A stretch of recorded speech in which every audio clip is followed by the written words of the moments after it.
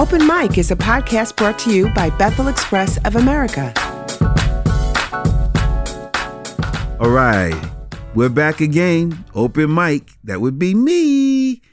Is that what was that show? And Ashley, that's me. I'm dating myself, and my son is 32 now. But anyway, we are back, and as always, and really, I genuinely mean this too. And he probably has figured this out, even if I've not ever said it to now. He's one of my favorite people. Andrew, the hero, small H, went. He makes us all sound good. He makes us sound good as you can almost see us. He makes us sound so good. And not only is he in the building, but he's in the booth. And just finer than finer, my wife, Julia. And we're just co-hosts. She's the co-host. Well, she is the host. I'm just talking. They set all of this up, and I just talk. But I have so many things to talk about. It's all good. It's all good. But if you've listened to any of these broadcasts, there's always an edge to it where we talk about experiences that we have had, A, in ministry, or B, experiences that we've had in the Christian music industry. But I've told people this many, many times that although I've been seen on TBN and 700 Club, all the Christian stations, all the Christian programs, and a couple of secular programs where I was seen by as many as 30 million people at one time worldwide. And yes, I've been on the cover of magazines many times, even at least major Christian music magazines and 2 secular music magazines, and I've had all of those experiences. Most of what we did, like 90+% of what we did in the streets. Mm-hmm.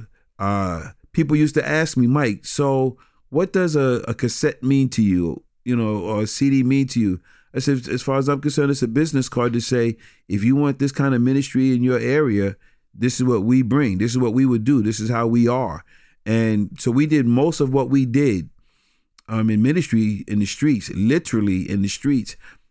Just about every major city in the United States, and probably every major city in the United States we've been to, and some not so major, but we've been there. We've been there, and we've enjoyed it. There've been some challenges, of course. It's the streets, but other than that, we've lived to talk about it. Mm-hmm. Or in the words of Olivia, I'm still alive.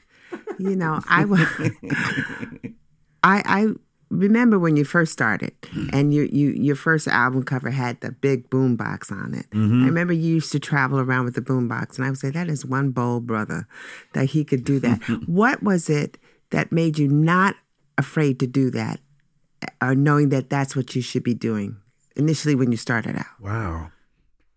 I think the best way, and for those of you who are listening, this is totally unrehearsed, by the way, unrehearsed, undiscussed, in every way you can imagine.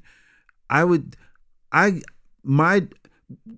up in New York City and then finding out all the people, once I found out about the gospel, once I found out about the importance of salvation and Jesus for salvation, it was just in my heart and in my head so much that people are going to go to hell, because there were people who were worse than I was.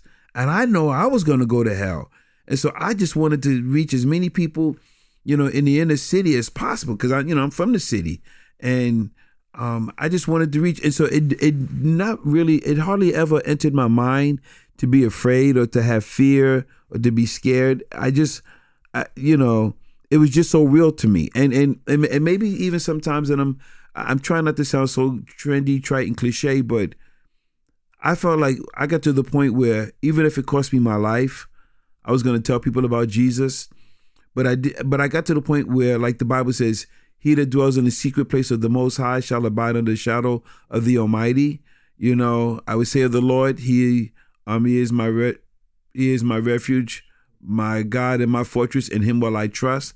I think, and that's Psalm 91, Psalm number 91, verses 1-3, I think. But it became real to me.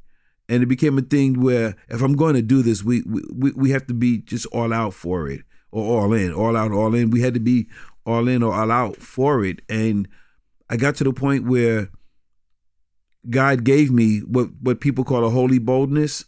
Well, I really just didn't give a rip. It's like, I'm going in, you know? And remember, we used to always have this statement when it came to us reaching out to people in the streets. It's like, we're going in and we're taking all hostages, you know? And that was what we did. And that was how we looked at things. And so I would say that it did not really cross my mind. When JD was with us, of course, and I may have said this in a previous broadcast, maybe earlier on, where when I knew that our lives were potentially in jeopardy, or there were threats, I just didn't tell Julia about them till years later, you know. But where there were threats and stuff like that were made because of you know, them knowing that we were coming in to reach the gangs, and the gangs knew we were coming.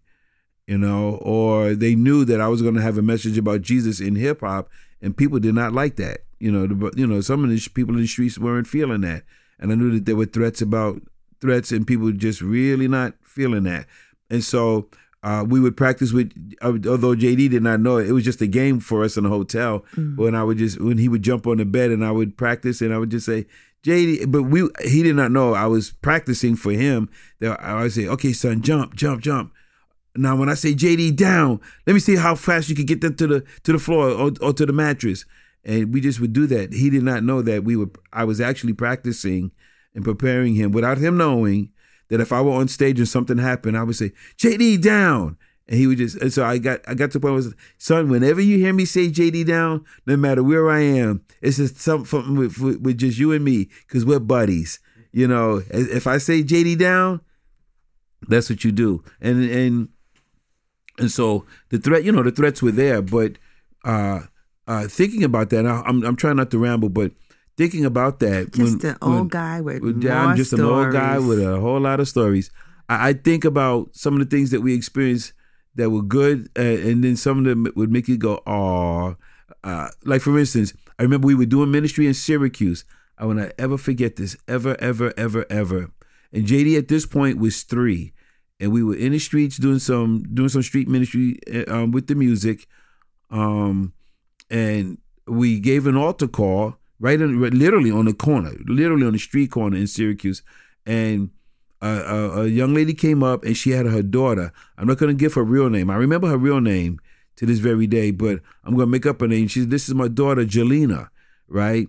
And so when she brought her daughter up, you know, she had very noticeable deformities with her face, very noticeable. I mean, like, you know, yeah, it would have wrenched your heart. I'll just put it that way.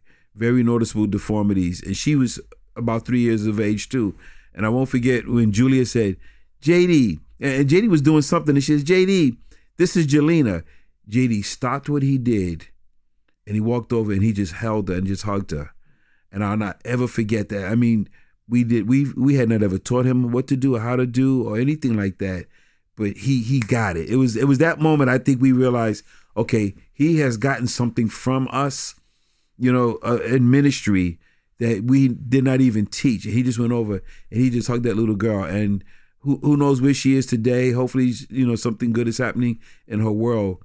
But it was as if JD, I don't know how he could have known, but he knew that he needed to hug that little girl. And they were the same age, literally about the same age, both 3 years old, you know. And that was one of those AWWWWW type of experiences. How old was he? He was 3.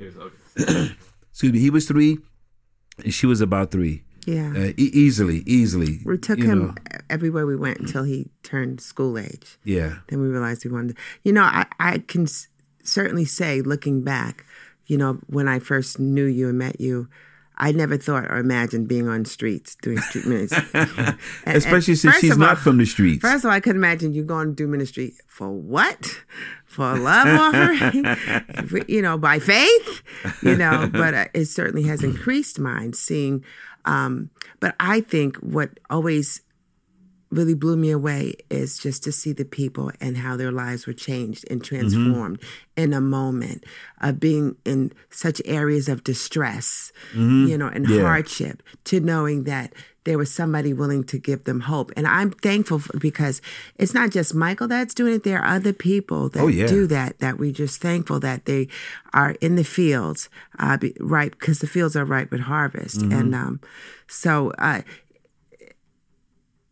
can you think of, like, you've done street ministry, you've done ministry in schools. You would do schools first and then night outreaches. Can you think about some of those that you would do across the country in some of the cities that you've done and the responses? Yeah, I'll say too, because one that comes to mind, even as you were talking, experience in the streets, I would just, like a lot of times I had not yet, like we were not like on real stages. We were just like on platforms, or I would stand on a bench and just draw a crowd and had the, my ministry monster. Everybody called it boombox. I call it ministry monster. It was big too and loud.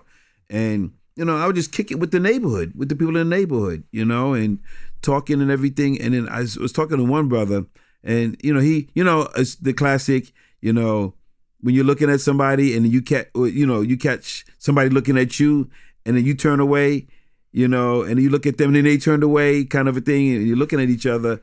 And finally, that's when I said, okay, I need to, step to my brother right here, kind of diffuse something if something's about to go down. And I went over to him and I said, yo, what's up, man? So we started talking, and he was hard. He was coming off hard, and I just kept talking with him, and there's no question about it. I was speaking to his heart and I was touching his heart. And I started talking about, I grew up in foster homes and everything. And, because he was talking about, life and, how things are crazy. I said, yo, man, you and I have walked a similar paths, and I'm just talking. I said, although my past is my past and your past is not really your past. Your past is, I said, my past is your present. We started talking, and finally, you can see his eyes welling up, and he says, yo, man, don't keep talking, because if you keep talking, you're going to make me cry. And if you make me cry, I'm going to batter you. In other words, I'm going to beat you up. And so I said, well, if you beat me up, then I'm going to cry. Then we're going to both be crying. And he just busted out laughing. And he busted out laughing, and he just hugged me. And I held him. I don't know. Let me not exaggerate. Although he held me for about 5 minutes and just cried and, and just boo-hooed. And once again, it was one of those kinds of things where I'm not thinking that we can be in trouble here. I'm not thinking, that something's about to go down. I'm just thinking, my man's looking at me and I'm trying to keep things from jumping off like that. So let me just walk over to him. The next thing I know, he's, we're laughing and he's hugging and he's crying anyway, that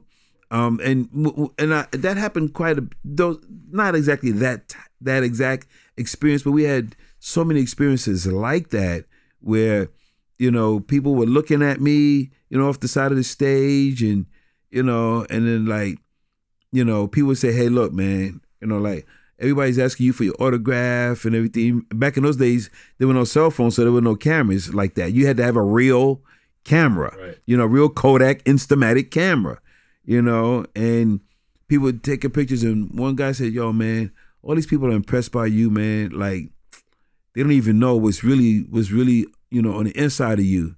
I'm like, can you tell what's on the inside of me? He says, street, no street. Yeah. He says, you're for real. You coming back tomorrow, right? I said, yeah, we're going to be all week. He says, yeah, I'm going to bring my peoples tomorrow, and he did. And, it's those kinds of things where, from your original question, like, I don't recall having real fear. It was like I felt that there was something much greater than my fear if I had a fear. And I'm not talking about I'm fearless or anything. I'm just saying I had this boldness knowing that God had my back. And I know that God had your back too. Had our back when we were out there. And he had JD's back when he was with us also, when he finally came along. And so it's just one of those things. I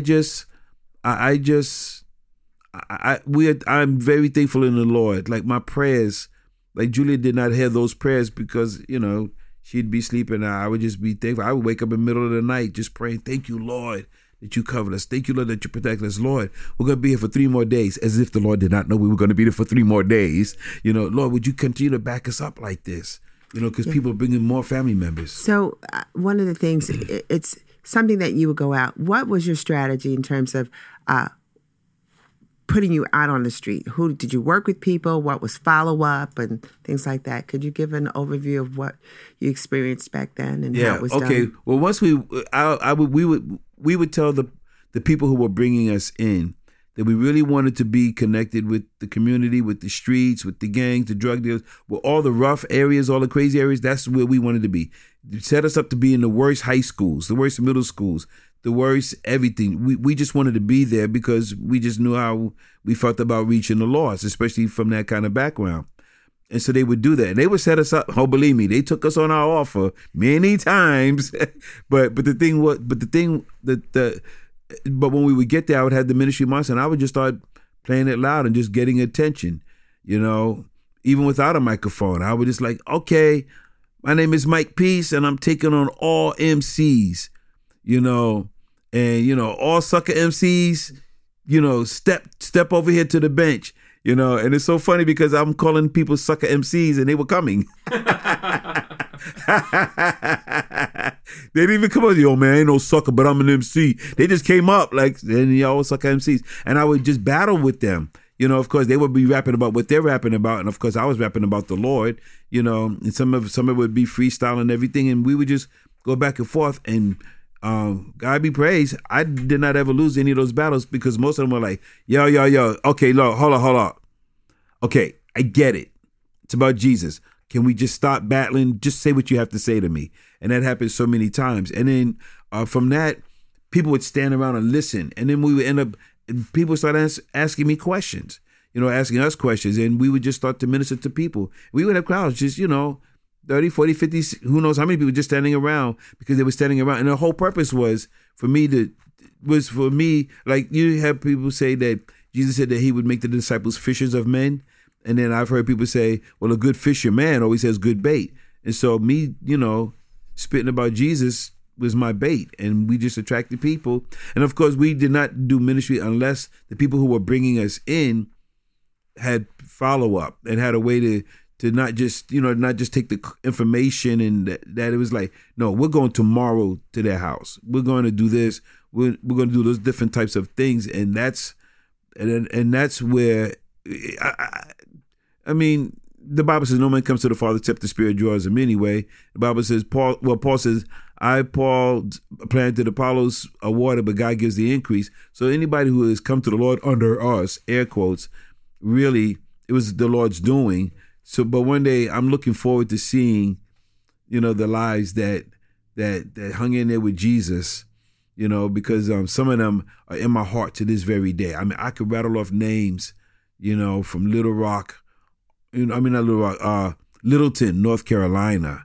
I can rattle off names like that, like you wouldn't believe. And I'm just looking forward to seeing them again, So when we talk about memory in terms of street outreach or whatever, I think one of the funniest things was, was when you did the parade, the Thomas Edison parade in Fort Myers. Give that, because we're winding down, but can you give a quick clip of that? And my question to you is, do you think anyone got saved or it made a difference? Because it was definitely odd. Yeah, we were on a flatbed truck. It was called the Light Festival in what part of Florida was that? Fort Myers. Fort Myers, Florida. And so if you're on the flatbed truck, it's moving. And so I'm rapping. So you're not even going to hear the end of one of my lyrics because it's moving. And the whole thing, it was just moving. Okay, unless you were following the flatbed truck to finish the rest of the lyrics, which hardly anybody did, if anybody did, because the crowd was so thick. I mean, people would go a week early and put their chairs or couch or their couch and chain it to the poles and things like that. a week early to be at this light festival, and it was just a parade. But at night. At night. Did they have spotlight on you? I'm not sure. No, there was no spotlight. That's all they hear is the voice. Yeah. Yeah. I'm imagining you're doing your song Crack. Oh yeah. Oh yeah. Oh, Crack. Wait, what are you talking about? Wait, what do you mean your name is Crack? Yo, Crack, man. Tell us more. And then they call me Crack, and then there's this moving, Call Me Rock for short. Well, that's the next group. They heard me say Call Me Rock for short. What's this mean? So is his name Crack, or is it Rock? So two people heard two of my names, Crack and Rock. And then I came to this country without a passport. You know, and it's like down in Florida too. Yeah. So that was that was because they were celebrating Thomas Edison. Yeah, because he invented the light. Yeah, and so the light bulb. And so they were celebrating him. And they did it. They had been doing this for like 30 years already. The floats are all bulbed up. Yeah, but I'm bummed. You know, so yeah, that was definitely an interesting one. I thought it was fun and interesting. Part of me was like, what am I doing on this flatbed truck? And it's moving. There was nothing to hold on to either. You know, so if it jerks. Yeah, and I have a microphone, but you made a rare appearance in your white jeans. Yeah. Oh, you see, she went there. And your black and white sneaker. I had on my white jeans. Right, and the black, sneaker on the right and the white on the left. Yeah. Okay. Yeah. That's a nice fit. That was looking good. Yeah, it was. It was. But the white, hat, your hat with all your buttons. Yeah, and we had to wear white too. They told us we had to wear white, to be a part of it. Well, that's how they knew it was Crack. They saw the white. Yeah. And not you. I still don't understand.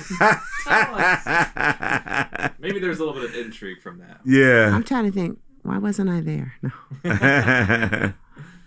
Yeah, but that was a very interesting one. So you wonder if seed was placed in anybody?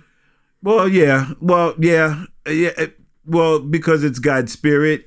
So, yes, but God had to work a little bit extra hard. Yeah. I'll just put it that way. Of course, I'm kidding. God does it just fine, y'all. But God definitely had to work a little bit harder for that to happen. But we loved it. Great times. Wow, I'm so glad that God put you in the streets to take people out of the streets. So I'm just grateful for that.